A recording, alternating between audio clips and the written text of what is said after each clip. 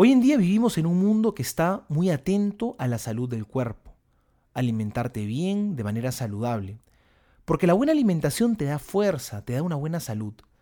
De la misma manera, Jesús también estaba preocupado por nuestra alimentación, porque este llamado a la santidad que Dios nos hace a todos no es fácil, porque para enfrentar los retos de la vida, Dios sabe que humanamente las fuerzas no siempre nos alcanzan. Jesús ha venido a darnos ese alimento que nos fortalece espiritualmente, que nos nutre de amor, de caridad, que nos permite tener un corazón más como el de Cristo. Ese alimento es Él mismo, es Dios mismo que se ofrece como alimento. Jesús lo dirá hoy en el Evangelio: yo soy el pan vivo bajado del cielo. El que coma de este pan vivirá para siempre. Es el pan de la Eucaristía, es el pan que nos da la vida, es el pan que quien lo come no muere, porque es el que nos alimenta para llegar a nuestra meta, que es la vida eterna.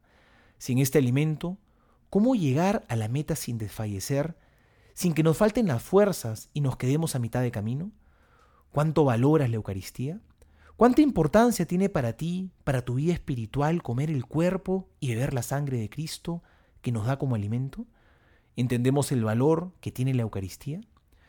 Una vez, en un congreso internacional de teólogos, uno de los expositores dijo: yo entendí lo que pasaba en la Eucaristía, es decir, en la misa, cuando era niño, y viendo a papá que dividía entre nosotros el poco pan que había en nuestra casa, porque éramos muy pobres, quedándose él de último.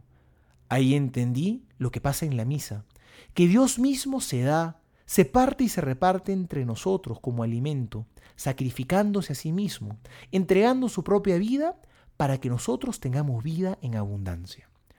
Los más elevados discursos teológicos de ese congreso quedaron pálidos frente a este testimonio.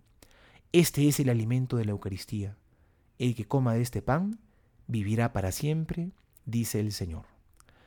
Soy el Padre Juan José Paniagua y les doy a todos mi bendición en el nombre del Padre y del Hijo y del Espíritu Santo. Amén.